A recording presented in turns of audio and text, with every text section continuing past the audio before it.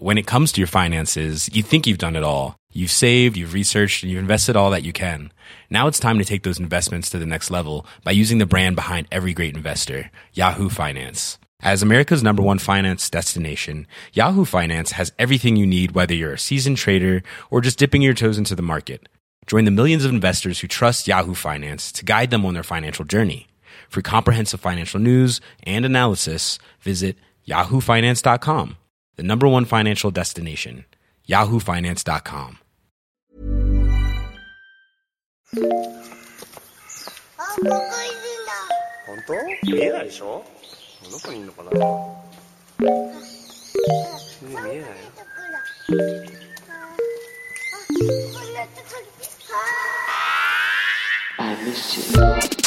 How you doing, Internet? It is April 21st, 2017. You're listening to Waypoint Radio, and we are definitely not live from Lobby 1. We are coming to you from all over the world, really. All over the sort of general northeast and mid-northeast of the U.S. I'm Danielle Riendeau, and I am joined by Patrick Klepek. Hello. Is the Chicagoland area the mid-northeast? I feel like it is. I mean, because it's only, 1,000 miles in? It's not like, okay, if America is like more than, it's like 3,500 across, and you're only 1,000, you're still like generally east, right? You're still, I don't know. I'm spitting distance. The different Chicago teams are in different conferences in different sporting divisions. Like, it is an East and West city. That's just how it is. You got both. They're firmly in the Midwest. Firmly Midwest. But I'm in the northwest suburbs, so then you're basically a Westerner, really. You're a Westerner. Is that what the? You should be wearing a cowboy hat, hat, to be honest. I have one. I have one upstairs. Good. Oh well, I mean, I wear it sometimes when I golf. Perfect. Also joining us from the definite Northeast, even further north and east from New York City, where I am, is Rob Zacny. We'd like to call it New England around here. Yeah, is that right? Yeah.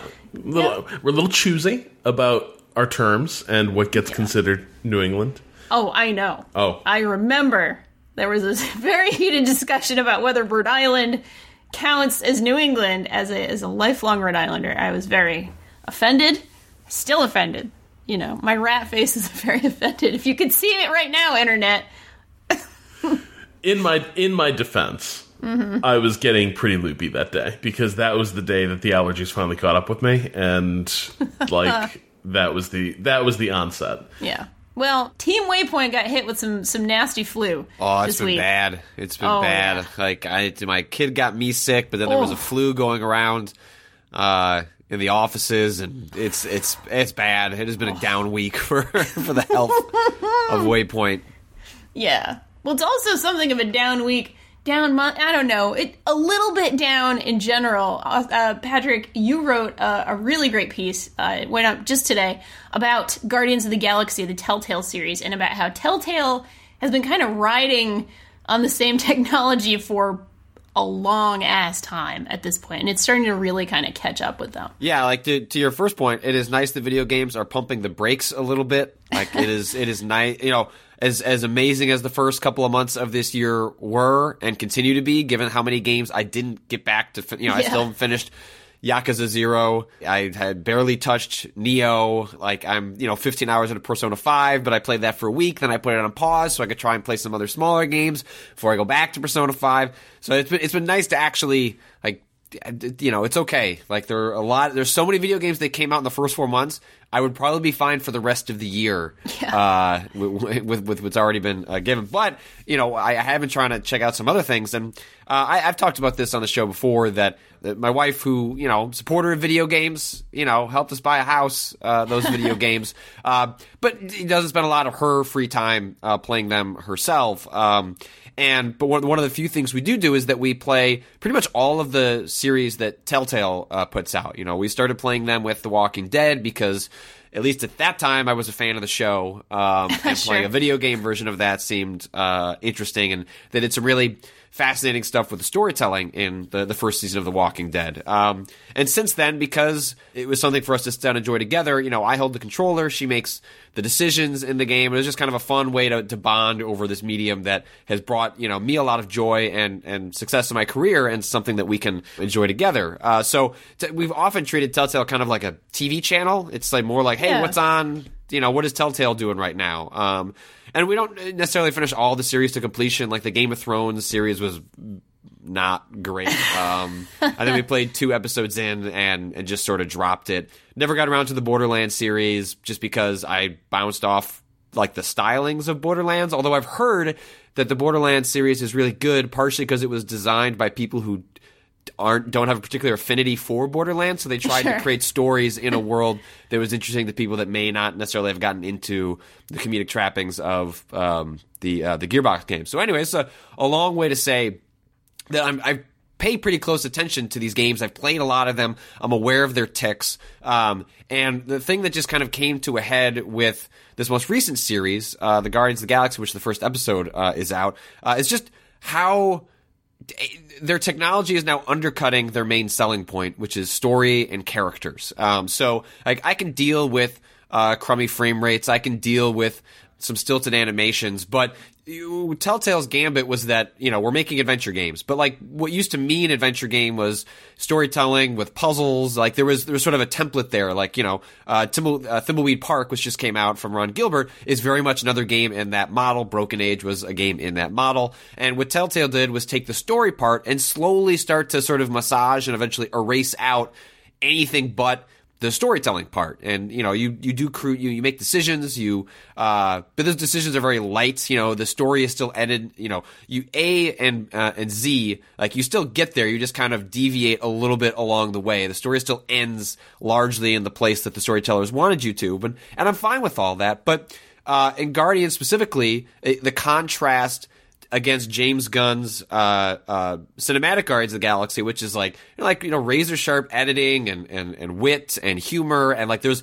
a lot of moving parts that work in concert to make that movie work. And they ape a lot of that stylings for the game, but then it is undercut by the fact that it seems like when you're watching the characters, they appear to look like they're out of a discarded Chuck E. Cheese restaurant. Like they just kind of move their arms up robotically. The mouth is clearly not at all synced to what they're saying. It just kind of flaps open and shut. And timing, which is huge to comedy and thus very critical to the Guardian series in particular. Like there are moments where they set up a joke and then like it has trouble loading the next scene, or there's enough of a pause that it ruins the punchline. And so it's you look at the writing and you go, this is funny. This is a funny joke. You look at the voice acting. They nailed that part. But the actual technology, the engine, works against this series in particular, but has been in a larger problem for Telltale's games. I just think it was illustrated very acutely in this one. And it allowed me to sort of tell this story that I had heard a long time ago. That Telltale's engine famously internally is derided even by the folks that work on it because it is just not evolved and in the way that they would have liked alongside the company expanding and creating as many series as they are. And so the anecdote I use is that since The Walking Dead, around the time that Telltale kind of became sort of a blockbuster studio, at least in terms of the kinds of games they make, it didn't have a physics engine, and now it still doesn't have a physics engine. Now, granted, like in an adventure game, there's largely cutscene based. For the types of games they make, physics isn't the most important thing, but it's indicative of like a larger internal problem with the tool that they have to use, is that you just don't have a lot of tools that you can use. It limits experimentation. And this is largely because Telltale continues to use a proprietary engine. They don't use Unity. They don't use UE4, which is fine. Lots of studios use internal proprietary engines. There's nothing wrong with that. But there has been this long simmering tension over a tool set that is extremely limiting. And I think we are seeing that manifest in the kind of formulaic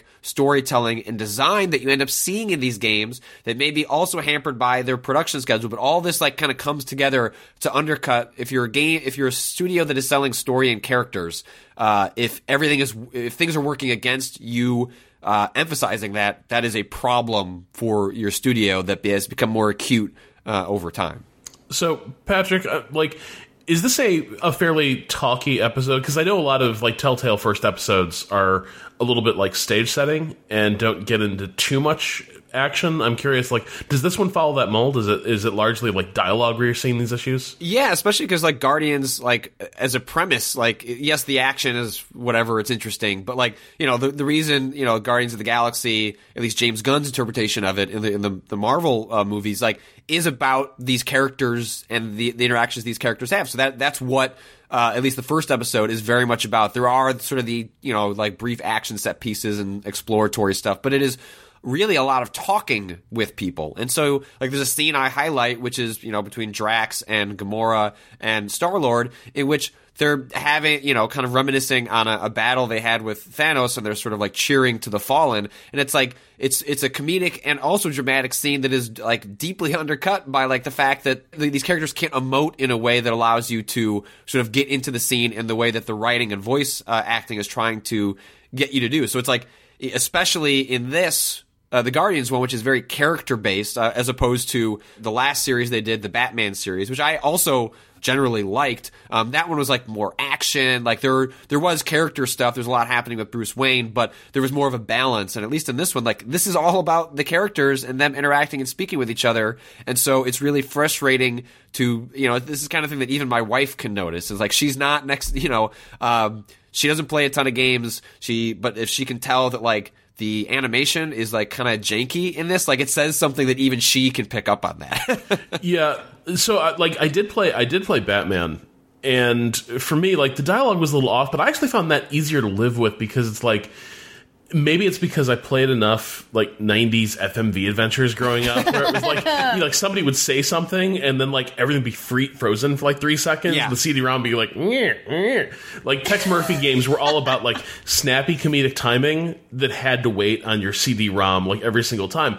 But Batman, so I played it on the PlayStation 4 earlier this year because it went on sale, and I was I like Batman. I like Telltale. Yeah. I'm sure this is going to be awesome.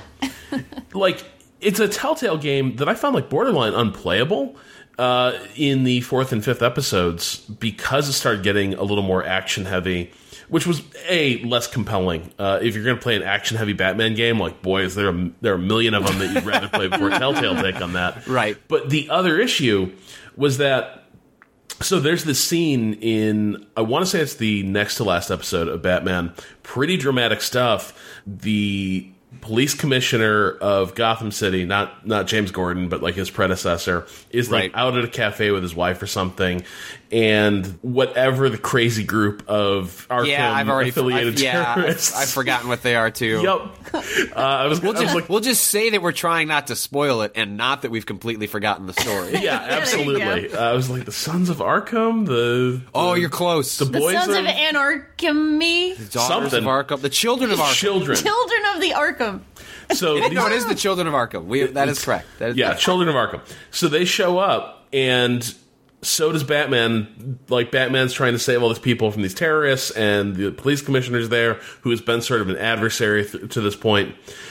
There's a whole almost Untouchables baby carriage down the steps, slow motion sequence of events where a lot of things are happening. And meanwhile, Batman needs to be kicking ass throughout this entire scene. And the entire thing on PlayStation 4 just fell completely apart. Things got badly out of sync, where you now hear dialogue cues from 2 screens back while playing something entirely different on the screen. So Batman is punching a dude, and you're hearing the police commissioner's last words. While he's doing it, you have to save Gotham, Batman, and Batman's just going ham on this dude, and then he turns around and cradles the dying police commissioner in now dead silence. So actually it got out of sequence where it was serving up the animations so late that the sound just went off and did its own thing. Plus, because Telltale only has one gameplay trick, which is the timing puzzle, the timing game of their Simon Says action. this stuff actually needs to be pretty precise. And Yeah. like, Right, 'cause it's all you've got. You have like briefly exploring a room until you trigger an item that triggers the next conversation. You have like mostly meaningless choices as they've gotten away from like actual like Walking Dead style, like, you know, Walking is different because it's zombies and it's life and death, so the stakes there are clearly different. But like the choices haven't really meant that much in a long time. So it's like the one other thing they've got are these like timing action sequences, and yeah, if they can't nail that because like of performance issues, like, you know, you've essentially undercut like 1/3 of your gameplay options.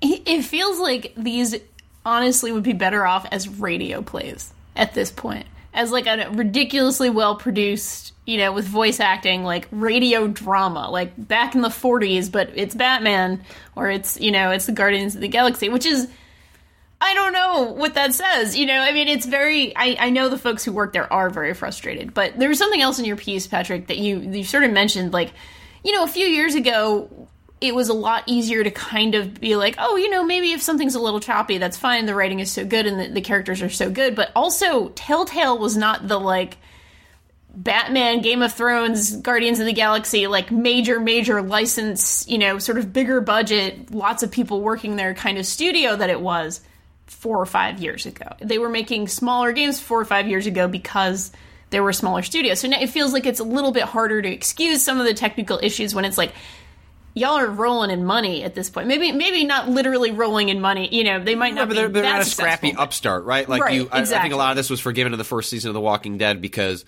it was so compelling and interesting, and they were clearly taking a lot of narrative and creative risks. That okay, my saves didn't go over. Okay, I'll rush through the episode again, and Yeah. I was fortunate. I've never really run into these like really significant save problems that I know lots and lots of people have had issues with. Like there was someone on Twitter today telling me about what was it? I don't know which series they were playing. It might have been Game of Thrones, but they made some monumental decision in episode 4, and the game ignored that decision in episode 5. Oh, like no. it either registered the wrong save or who knows what happened. But essentially, he started episode 5 with everyone being upset at him for a choice he didn't make, and Wow. there's no way to go back and just like tick a box and change that. And that's incredibly frustrating because the investment, what they're selling is you know, having an active participation in this story. And then so the technical problems, the save game issues, like all these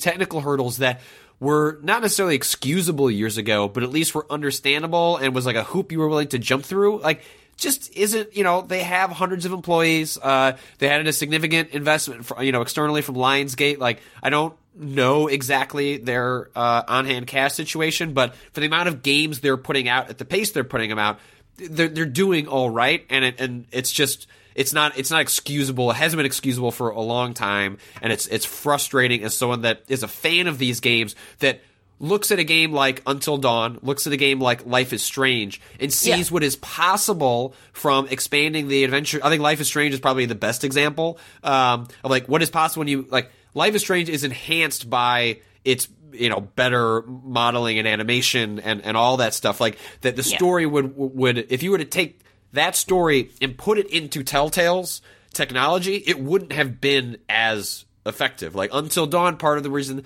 that game works is because it has the really advanced like a facial capture, which is like slightly creepy but also interesting in an LA noir sort of way. Yeah, but it shows what's possible, and it's not that because of sort of the pace that Telltale works at, I don't necessarily expect them to be able to pull that off, but I feel like there is something in between that would greatly benefit the storytelling they're trying to do, because like as I point out in the piece, I think Guardians is really well written and like surprisingly adept at sort of maintaining James Gunn's stylization from the film in a way that I found myself laughing, but I should have been laughing more when like, you know, a punchline is set up between like Star-Lord and Drax, but there's like the halting pause that Rob was talking about that like you know, the dead air isn't, you know, that's not there on purpose. That's there because it's jankily trying to load the next scene, and by then you've sort of lost like what they've set up. So, you know,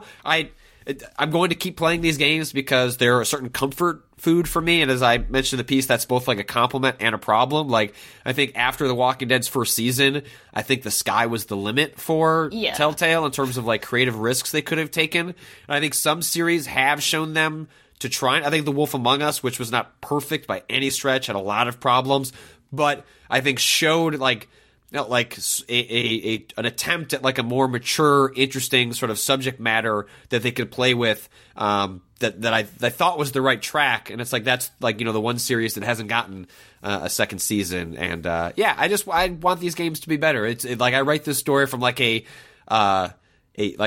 place where I deeply love a lot of what they're doing, and I see ways that they can improve it, and I look as my job is to kind of vocalize something that I've seen from a lot of Telltale fans, that just like, oh man, we love what you're doing, Telltale, but just like, come on, put a little in there, put a little bit of quality of life improvements would go a long way. It seems right, like. and it just seems to be getting worse. Like, I don't remember The Walking Dead operating that way, and maybe that's because like they stayed within what they could actually achieve with that engine a little more effectively. But I remember that experience being reasonably crisp, and now, like, Batman was basically unplayable by the end. It sounds like this is increasingly bad. So I don't know if is the technology's getting creaky, or they're no longer putting the time in that's required to circumvent its creakiness. Yeah, it's hard to tell. They're certainly publishing on a lot more platforms than they were in the past too, sure. Which that doesn't help. I mean, they impressively launch on basically everything when they launch a new series. PC, Mac, PS4, Xbox One. They're on iOS and Android devices. Like, yeah. I mean, when you're doing all of that, you're going to increase the possibility of issues, and by developing something that can adapt to that many platforms, you introduce the possibility of more of issues. So, it's tough for me. I've heard stories internally, but I can't paint a complete picture of what that is. And my story doesn't try to necessarily prescribe a solution, because I don't know what their process is, like what it is like for a production of an episode. It's more just, I like these games. Please do better, because I think I could like your games more. Sure. And they are, to your very original point, they are the perfect companion video gaming experience. I do the same thing with my girlfriend. Like, one of us will be playing, one of us will make the decision. Sometimes we'll like chat about like, oh man, what should we do? And that's actually really fun. It's like a really fun collaborative. It's even better now, because they a couple of games ago, I'm not sure where it came in. I know it's in like the last year and a half or so. They added this crowd play feature, which they often demonstrate when they're doing like theater presentations of their games at festivals, so like hundreds of people can weigh in on a decision. But for me, like, what it means is now, like, whereas my wife would communicate the decision and then I would input it on the controller, now she just literally inputs the decision through her phone, and like, it's cool. Like, it's like one step closer to her and I sort of like bonding over the game. So it's like that stuff is cool, but that's like the stuff surrounding the game, as opposed to the stuff that is a little more inside. On the inside, different game. So, Rob, I want to ask you something about sort of what you've been playing. But even better, a question came in that was such a Rob question. Mm-hmm. So I think we'll take an early dip into the question bucket, and we'll make it like your thing that you're talking about too. See, this is me. I'm not Austin. I gotta cut corners. I'm not as good a host, but I'm trying to make it work. So Rob, this one came in from Oscar, and Oscar writes, I'm currently fighting with myself to stay away from Europa Universalis 4 so I can go back to playing Witcher 3 and Bayonetta. Or try that new Stellaris expansion. But what if I restarted my Austria run and was more proactive about preventing French and Ottoman expansions? 150 hours go by in which I've played and finished like 8 other games or made some minor progress in The Witcher 3, and I resent all that time that feels unproductive in retrospect.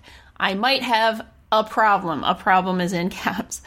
Do you have games like this where you feel like you'd rather be playing something else and yet you just keep coming back for reasons you can't explain? Obviously, this is a question for everybody, but like, it was framed around you, Rob. We had Witcher in there, we had Stellaris, we had Universa, whatever that name is. I always fuck it up. Europa Universalis. Europa Universalis. It's natural to feel that way because you only play full lifetime commitment video games, Oscar. That's my friend. I mean, that is, and that's me too. Like, I've got a Witcher 3 save that I'm keen to return to. I think the last time it was fired up was sometime in mid 2016. I need to catch up on that. Those are all, and the problem is those are all games that I think reward that extra time. So I think more, there are absolutely those games you end up sort of resenting because you know that you could take a little break and play a quick 10-hour shooter campaign or something like that. But there is no way around this. Like it's the opportunity cost. Like if you're going to be serious about Europa Universalis, that's going to take the place. That's going to represent probably like 8 or 9 other games that you could have played that you didn't, and that's just the deal you made. I don't really like. I think probably Dark Souls is a similar sort of game. Yeah. Like I'm certainly feeling that like with Persona. Like I said, like I played 15 hours of it one week and was like, okay, this game is a 80-hour commitment minimum. If I was to just keep charging through that, I could probably finish this game in a month, but then it would mean I have played one game for a month, which is fine for a lot of people, but both incompatible with my job, and then I also just like playing a variety of things. And so it's like, okay, so I played it for a week, and then like, okay, I'll play Guardians, and I'll play Little Nightmares, and I'll play these little things that like give me some variety, and then come back to Persona. But that's difficult sometimes with games that require like sort of a commitment, like with all of your mental energy, where like taking a break is going to make it difficult to come back to it. Dark Souls games are kind of like that, where when you come, like when I come back for the DLC, it requires a ramp up time where I just like get accustomed to the flow of playing that game, because it's not necessary. It is like riding a bike, but you've got to ride that bike around the block a few times, or get killed by a monster 10 times before you figure it out. Monsters. Yeah, for sure. I'm having this right now really, really, really badly with Zelda. I can't put it down. I'm like 120 hours into this game, and I still haven't even finished much of the main story quest. There's still a divine beast out there stomping around in my game. Which one? The camel. It's the fine. one in the desert? Yeah, in the desert. But I've got all the great fairies now, and I'm upgrading all my clothes to like the complete degree, and I'm finding every single little secret. I'm finding every little landscape feature that has a name. That's my new thing, is like every single, this mountain or this swamp or whatever. And it's starting to really get in the way. It was getting in the way a few weeks ago. Now it's really an issue. Like I'm playing full throttle. That game came out in the middle of March, or the beginning of March. March 3rd, I think. It was a 3.3, and I had it maybe a day before. I've been playing the Wii U version. That's what came in early. That Austin didn't take. No, I have no hard feelings or anything. Thanks for the shit version of the game, Austin. I mean, it's. When it comes to your finances, you think you've done it all. You've saved, you've researched, and you've invested all that you can.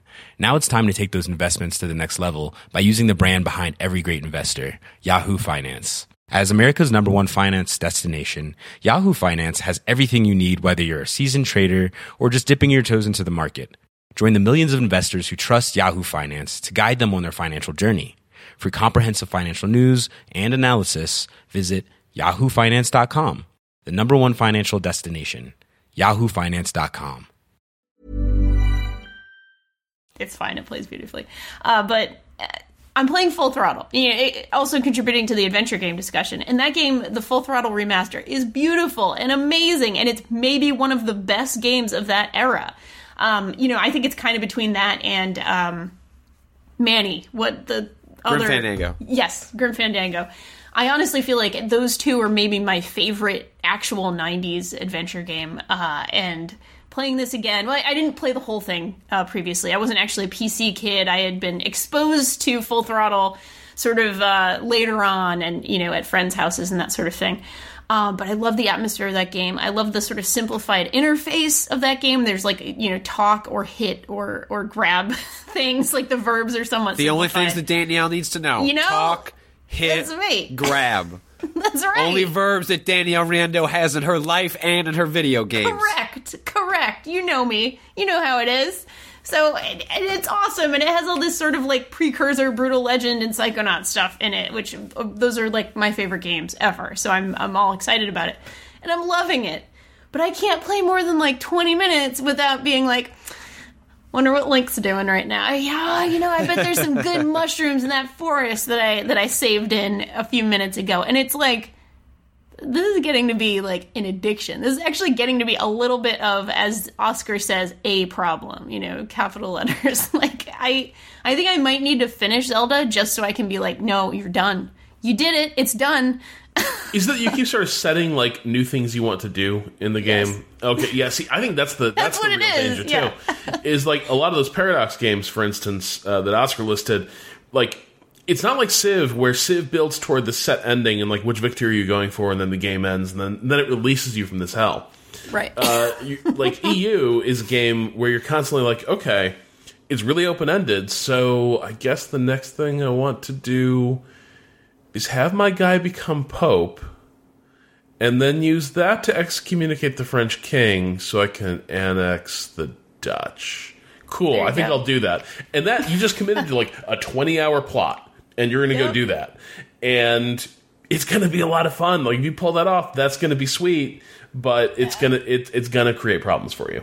Yep. Well, and it's funny because there was a piece that Austin wrote earlier this week about how games have a lot of endings but so few conclusions. I think was sort of, and his sort of like general premise was that, critiquing a game like Breath of the Wild, which is indicative of the way a lot of games, and especially these open world games, in which there are so many things you could continue doing, is that he wishes more games allowed you to see the after effects of saving the world or whatever is the big goal. And a lot of games just end, or when you finish them, then they dump you at the moments before the final battle, so you can kind of go back out into the world. And I have found, sort of like emotionally and psychologically, because if Zelda had allowed me to go back out into the world and see a little bit of what had happened after, I might have stuck with it and kept playing with it and dinking around with it a little bit more. But because I sort of finished it and kind of put a cap on it, and then the game's response to that is like, well, let's go back to that moment before you beat Ganon and keep looking around. Like, it kind of undercuts my desire to wanna go explore that world again, because it's like, well, I went and did the thing. And so now I'm going to go do the other stuff and then come back and do the thing again, I guess, like, as opposed to beating Ganon and then having an opportunity to, even if I don't actually find out what happened, just say, like, you did it, buddy, and, like, go out into the world. Like, it feels like anticlimactic in a way that undercut my desire to want to continue poking in the world, because I felt a sense of closure, and if the game could have more effectively put me back into that world and enticed me into continuing poking a product. And I'll go back there because I know better, and there are side quests I still want to see. But I thought it was a bummer the way that game ends, because specifically of that, where it's like there is 100 hours more of things I could do in that game. And it would have been nice to have sort of like an easier transition into actually doing that. Yeah, that's why I haven't... I've heard that, and that's why I haven't you're avoiding finished. it, because once you beat Ganon, you're like, oh, okay, well, I did the thing. Yeah, the thing is done. I could get those mushrooms, but who cares? Yeah, right. Totally... God, that's what's making me think, like, just for my own sanity, that maybe I should... All right, I'll get the damn mushroom, and then maybe 3 other things, and then go for the final Divine Beast, and then go get Ganon. We'll see. If it's July and I'm still doing this, maybe we'll take it away from you. Yeah, somebody might need to take the. Well, no, but away. at that point they'll probably be announcing the expansion that's coming out later this year. So we're gonna have to just unplug, just hide the power cord from you at some point. Pretty much. This is a little dangerous for sure. You were also playing the Disney package that came out earlier this week, right? It's really good. That successfully drew me away from Zelda for like 4 or 5 hours. Yeah, totally. 2 hours, not even a day. I feel so bad for Full Throttle right now, because Disney Adventure came out, or I got the code a few days ago when I was in like a slight waning period with Zelda, like still playing it, no question, but like playing it for an hour. kind of thing. And then I spent the weekend, I found The Last Fairy, and now I'm like full into the fever again. But yeah, Disney Afternoons, the Disney Afternoon collection is wonderful and great. It's 5 games from the 90s, or late 80s, early 90s, NES games that were those really, really good Capcom Disney games. They were all sort of based on the Disney Afternoon block. I don't know if we're all the same age, I think, or around the same age-ish.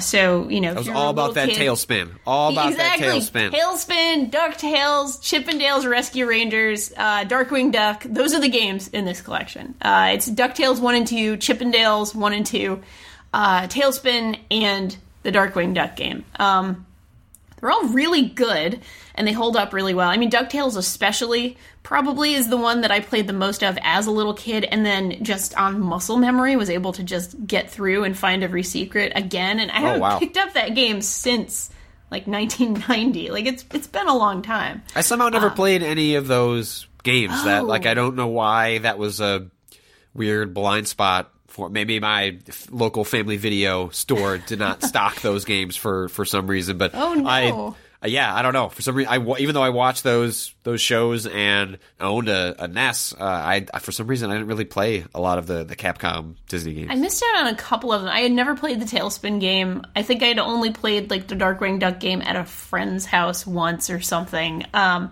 DuckTales games I played a ton of and loved and had very fond memories of, but. Yeah, I mean, going back, you know, it's always a little weird. You're always going to be like, okay, here we go. But they're actually beautiful and sound amazing, and they're really well-constructed platformers. Like, they were from the era where everything had a platformer. Like, every cartoon mascot, everybody who was on a cereal box, everybody on a pizza box. Like, Yo Noid was a game for the Domino's pizza dude. I somehow played that game, but not Tailspin. But not the, like, really great... these are probably because I loved Domino's. You know, it was there. I mean, that game wasn't bad or anything. It was just sort of one of those middling, you know, mascot platformer games. But for some reason, I think Capcom put a lot of their sort of like Bomberman, but much lighter. Like, these games are not nearly as difficult. But Darkwing Duck is a little tougher than the others. But generally, they're fairly accessible kind of versions of that. You know, they're all platformers where. At least the DuckTales games, you can kind of choose the world you're going into. You can go in different orders. You get sort of items as you go, you know, that kind of thing. But it's all like very colorful and very like child friendly, which I'm happy about now. Playing these games, being like, oh, okay, this isn't killing me. This isn't too difficult. Basically, an adult with your childlike reflexes. Basically, with my sloppy, you know, I'm just trying to play. Doesn't the game has some sort of unique rewind function, right? Yeah, that was sort of my favorite part. Can you explain that, like how that works? Yeah, absolutely. It's just like in a Forza or a racing game. If you screw up, you can just hold the trigger as long as you like, and the screen literally just rewinds, you know, with sound effects and music included. So basically, in like if you're in a tough boss fight, or if you're, you know, you keep falling at a place or something, you just immediately hit the button, go back to where you're at a safe spot, and keep playing. It is a godsend for the games that you don't have muscle memory for, you know, knowing every secret or every sort of cheap area or that sort of thing, and it makes them really, really enjoyable. Is there any sort of like limitations on that, or is it just at your discretion, sort of like an unlimited to continue cheat? Like, just, hey man, unlimited quarters, basically is what it is, which I think is great. I'm sure there are some purists who are like, oh, you've ruined it because you're allowing me to cheat, but it's kind of like, there's a reason nobody makes games like that anymore. Yeah, like, honestly, it's the you know, like what's in front of you is like, well, either you just won't finish the game because you don't have the tolerance for a game like this or the time for a game like this anymore, or you know, essentially do the equivalent of having save states in an emulator, and like actually get a chance to see what the game has to offer and get to the end credits. Like, you can still play the game without it. It's fine. Yeah, you don't have to use it. I really am in favor of this sort of thing for, especially for an older game. You know, these games were made with a very different conception of what difficulty was fair in the, you know, almost 30 years ago, some of them. So I'm totally cool with it. I know, I'm sure there's like a speedrunner somewhere who's pissed off that it exists, but you know, that's fine. Go with God. speedrunner. Yeah, I think that's really smart, and it sounds like also that this game, which is developed by the same folks that worked on the last Mega Man collection with Capcom. Oh yeah, that's right. Folks like Frank Cifaldi, who's doing historian and archivist work in video games. I should look up his Patreon if you wanted to support it, because that would be the right thing to do for this as I talk. Yeah, that's slowly. Okay. And another interesting thing, as you're finding it, is that it sort of came out on the same day as Full Throttle and another sort of remake. There was a really funny thing where the Monster Boy remake. Monster Boy. Yeah, Monster Boy and Wonder World. Wonder Boy and Monster World. Wonder Boy. Monster. Mike Boy. Diver is super upset right now that we don't know the name of his Mega Drive platformer that was popular in Europe. But you're right. Like there was a 4 different games that came out that handled how to deal with nostalgia and modernizing a game in very different ways. Where the Disney Afternoon Collection is purist, but with some alterations that maybe make it easier to play. Whereas the Monster Boy and Wonder World game, was the same game, but they put a new aesthetic over it, and you can swap between it to see that the game is literally 1-to-1. And yes, the Video Game History Foundation, which you can find at patreon.com/gamehistory.org, if you want to help him. He's doing a ton of great work trying to archive video game history in a way that video game creators and developers and publishers do a very poor job of. So it's really fantastic work that he's out there doing. And he partnered the studio he works at worked with Capcom on the Mega Man collection and then also on the Disney Afternoon collection. So there's his side work that he's doing in which he's scanning magazines and dumping ROMs and things like that, but then also working with publishers to essentially create better collections, that actually give a sense of history. I know that Danielle, you're a big fan of the Rare games, and it seems like Rare and Microsoft did a very good job of that with the collection they put out as well a little while ago. Yeah, that was pretty amazing. And holy shit, they made a lot of really good games for a period there, for sure. One other quick thing on the note of sort of history and archiving this history. This was maybe one of the only compilations where I got really excited about the sort of extras. It's not a massive amount of extras, but it's a lot of sort of concept art and showing how the artist drew these sprites. These are very, very beautiful sprites. This is generally pretty late NES era, so folks really kind of knew what they were doing art-wise and animation-wise. And sort of going from this really, really beautifully animated cartoons to a really beautifully animated 8-bit game that did, justice to these cartoons. I love sprite art. I love good pixel art, not just for nostalgia's sake, but I really like a good, beautiful, clean kind of pixel art piece, I guess. Piece, whatever. Games, media, whatever. Yeah, you're going to call it. And it's really cool to actually take a look at that. So it was one of the few compilations where I actually dug into all that stuff and was like, oh, this is how they drew this robot dog from Rescue Rangers, things like that. It's fun for me to take a look at. So yeah, really, really nicely done compilation. And the only thing that's missing on there is the Little Mermaid game for the NES. Is also shockingly good and holds up better than you might think. But that wasn't in the Disney Afternoon block. I don't think that was ever a cartoon.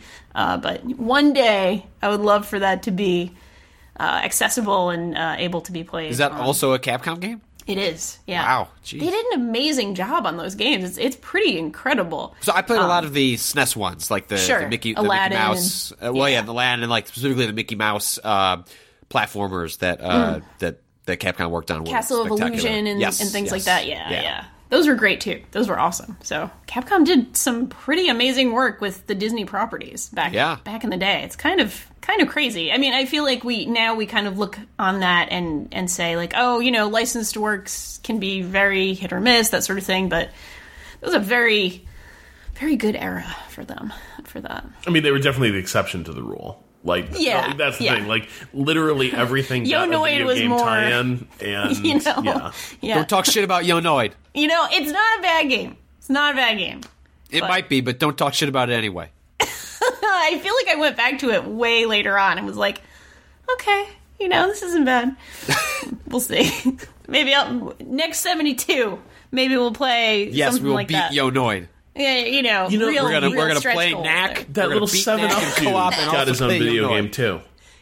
That game was actually kind of good. I remember it being kind of good, but I also kinda remember good. kind of being like, I am playing a game around a really like 6th-rate marketing mascot. Oh yeah, He's a red circle Cool with legs. Spot.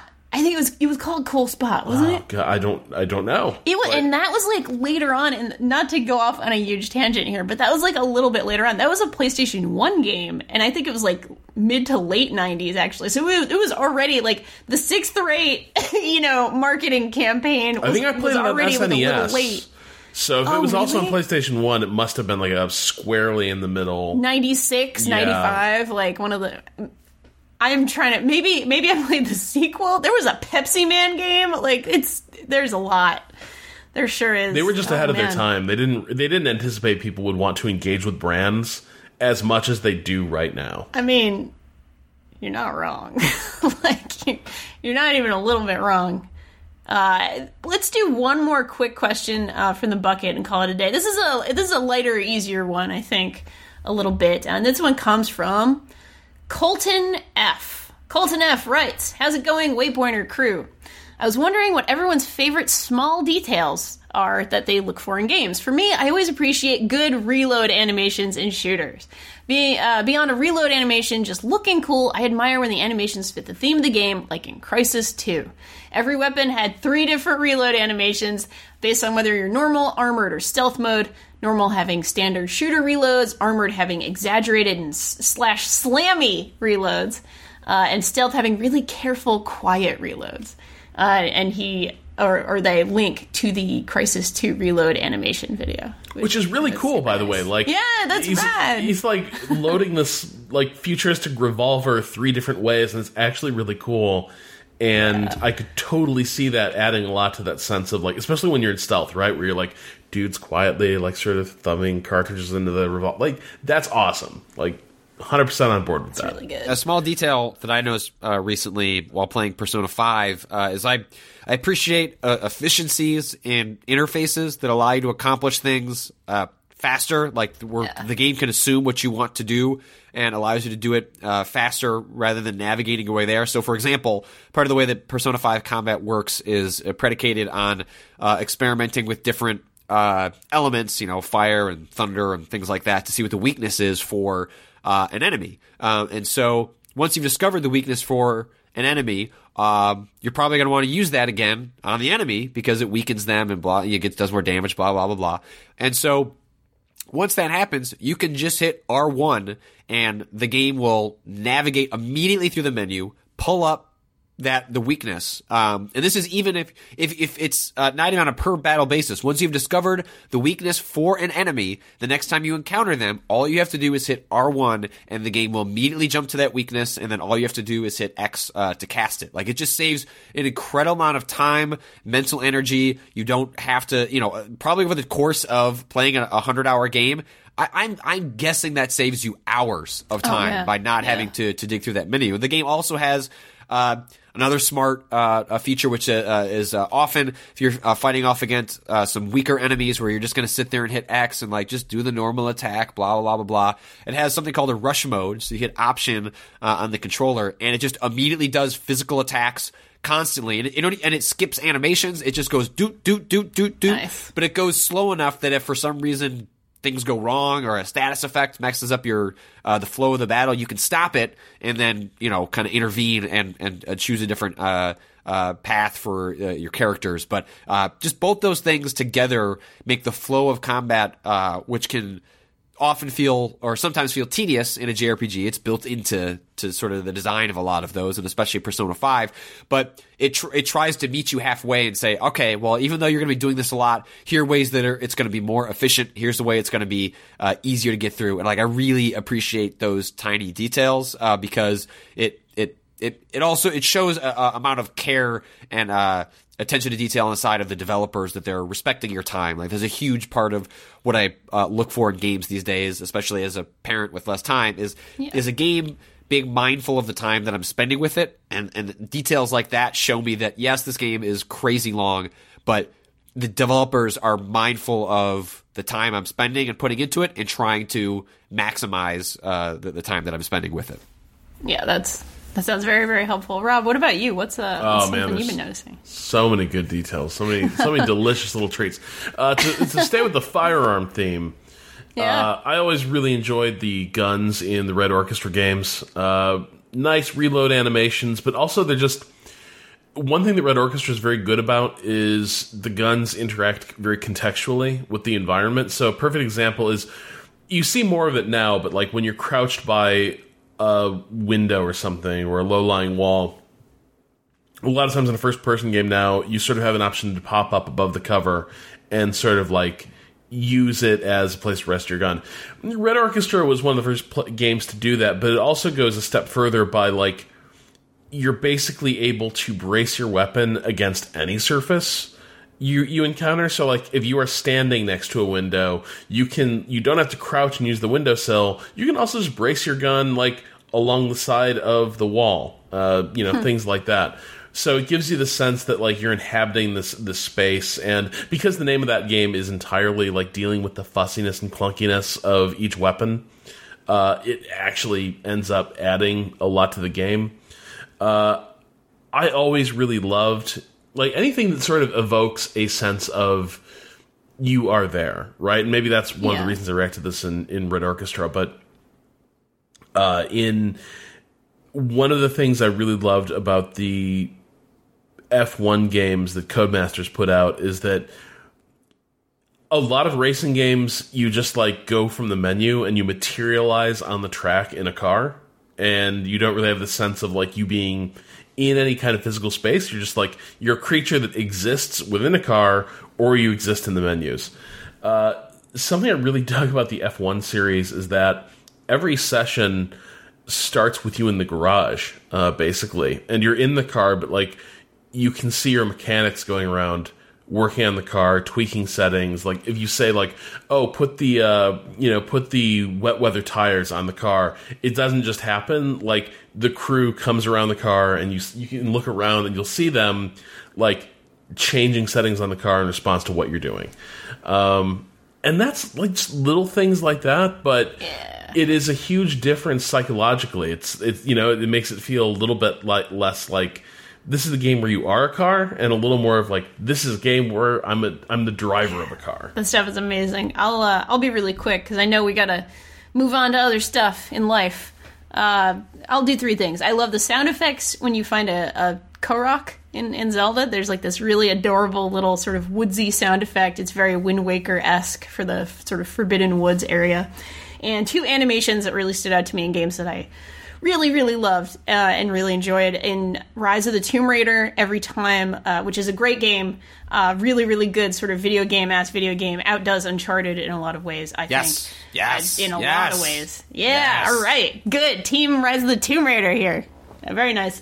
Whenever you get out of the water, Lara Croft actually sort of wrings out her hair, her ponytail, and it's like a very, like, it's a tiny detail, but it is one of those things that, like, just embodies you, like, right there, like, oh yeah, ladies or people with long hair do that when they get out of water. It's like a very common kind of thing that was like, yeah, that actually kind of grounds the character in this sort of practical but sort of real way. And the other one being, in Firewatch, every time Henry descends like a staircase in his Firewatch tower, he kind of touches the upper beam. Like he's just sort of ambling down, and he like touches that upper beam, and it's like a very cool little thing where it's like, yeah, he's a tall guy. Like he's in this space. He's really in this space. That's what, Rob, you're a tall guy. I don't know if you personally do that all the time. All right, yeah, cool. because if your hand's up there, you know where that is, and you're not going to clock yourself. Yeah. Exactly. So I love stuff like that too. I love exactly what you're saying about like things that put you there. Very much like, oh yeah, I'm either there with the character or this is telling me something about that character. I think that's super rad. And on that very happy note, I think it's time for us to say goodbye and get ready for our weekend, do all that kind of fun stuff. So, hey Patrick, where can people find you on this great big internet? You can find me at Patrick Klepek. Awesome. Rob, how about you? On Twitter.com, at Rob Zachney. Oh, beautiful. You guys both have really good names for that. I guess mine's pretty close to that, too. I'm Danielle R.I. on Twitter. And you can always find us at Waypoint and at Waypoint Vice on Facebook. You can find all the amazing stuff that we do. Well, some of it's amazing. I like to think it's pretty amazing. We have a good website, right? You know, we make some good stuff on our website. On Bazinga? On bazinga.zone. Yes, you can go to bazinga.zone, new.donk.city. What are some of the other real good ones? I know there's like a, Anime.bad. Anime.bad. Is that real? I'm not sure that's one of them. Nope. Someone should make that mind. happen. Oh my god. Good. Well, you can find all of those beautiful things not at anime.bad. And shout-outs, of course, to our producer, Tim Barnes. Shout-outs to Bowen, who lets us use his track, Miss You, off of the EP Pale Machine. You can go to waypoint.zone/Bowen. Thank you, everyone, for spending your time with us on Waypoint Radio. I will leave you with this. Be good, or be good at it. And play Donkey Kong Country Tropical Freeze if the chance ever presents itself. I mean, yeah.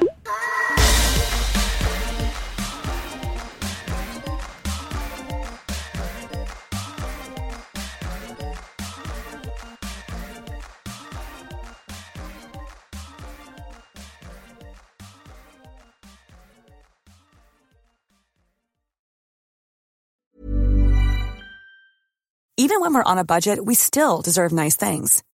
Quince is a place to scoop up stunning high-end goods for 50 to 80% less than similar brands.